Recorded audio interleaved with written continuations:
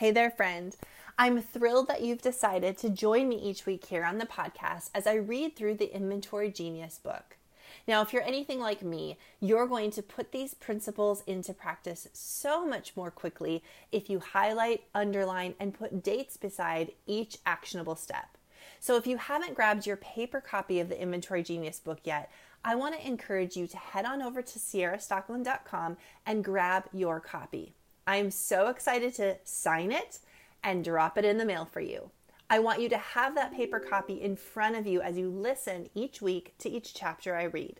This way, as things stand out to you, as you have questions, as you have thoughts, and as you decide to take action, you can highlight, underline, and follow along in the paper copy as you listen to me read each chapter. So head on over to sierrastockeland.com, grab your copy, I'll sign it, and I'll drop it in the mail. Now back to the podcast. Hey friend, welcome to the Inventory Genius podcast, where we work together here to make you an inventory genius. We talk about profit, we talk about cash flow, and we definitely talk about your paycheck. Because at the end of the day, it's all related to your inventory. Let's go.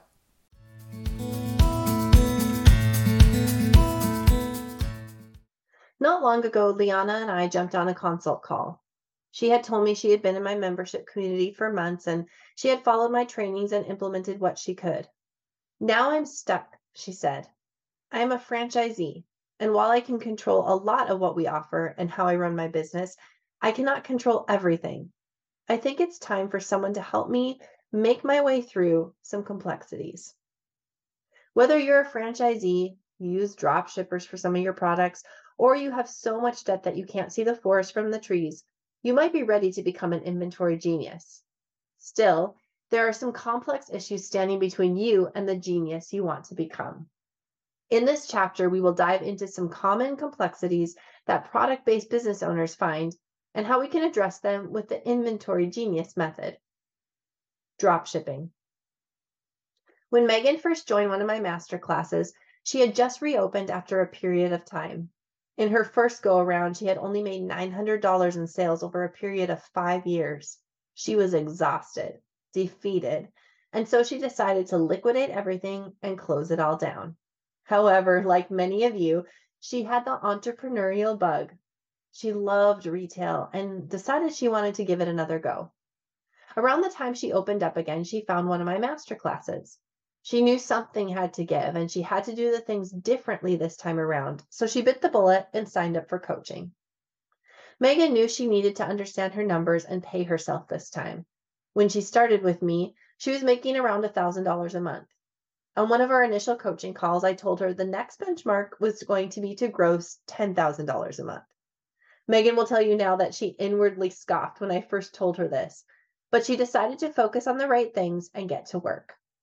Fast forward 2.5 years, and Megan is now grossing around 10 grand a month, paying herself and reducing her debt. She is now ready to add in a new layer, drop shipping. This method is taking the retail world, especially the apparel segment, by storm. Many major e-commerce stores have been drop shipping for years, but it's fairly new to the world of small independent retail. Drop shipping offers a unique approach to inventory. Instead of laying out the cash for all your inventory and hoping you sell enough to make for the purchases, drop shipping allows businesses to offer simple and multiple items without the risk of owning the inventory outright. The challenge lies in the margin.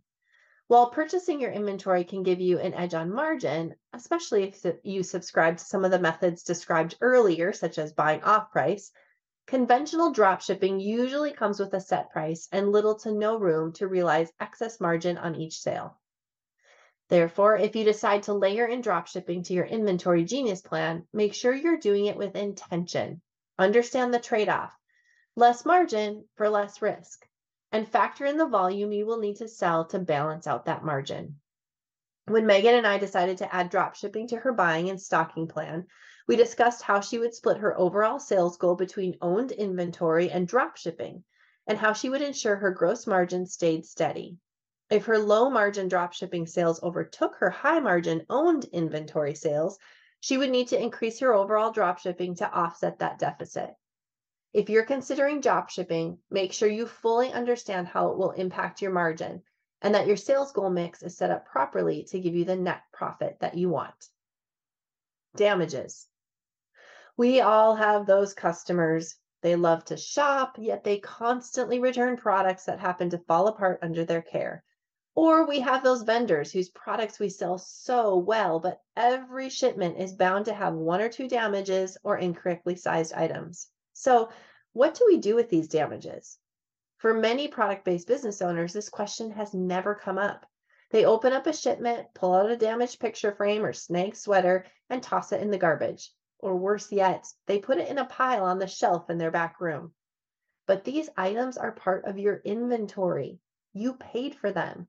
And you are accurately recording these invoices. That inventory value is going to show up on your balance sheet and in your point of sale system. It's important to remove these damages from your inventory on a consistent basis and make sure that your loss is recorded properly.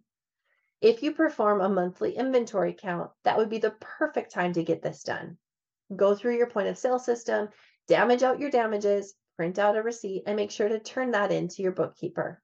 There's no use showing the value of inventory on your books when some of that inventory is worthless. Adding services to your product-based business. I firmly believe that the best companion to inventory is service.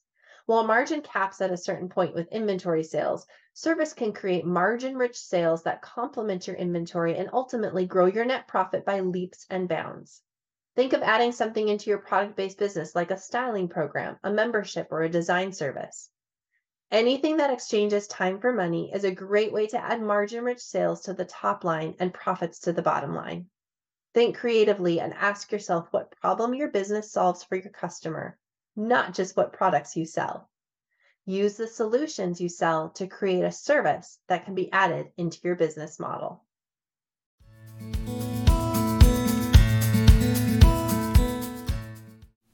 Hey friend, thank you so much for tuning in today to the Inventory Genius podcast. If there's something that you heard today on the podcast episode and you want to dig deeper into becoming an inventory genius yourself, I want to invite you to head on over to my website, sierrastocklin.com, where I have multiple ways that you and I can work together on your inventory. I want to help you with your profit, your cash flow, and your paycheck, because at the end of the day, it's all related to your inventory. So head on over to the website, connect with me. I'll work with you soon. See you then.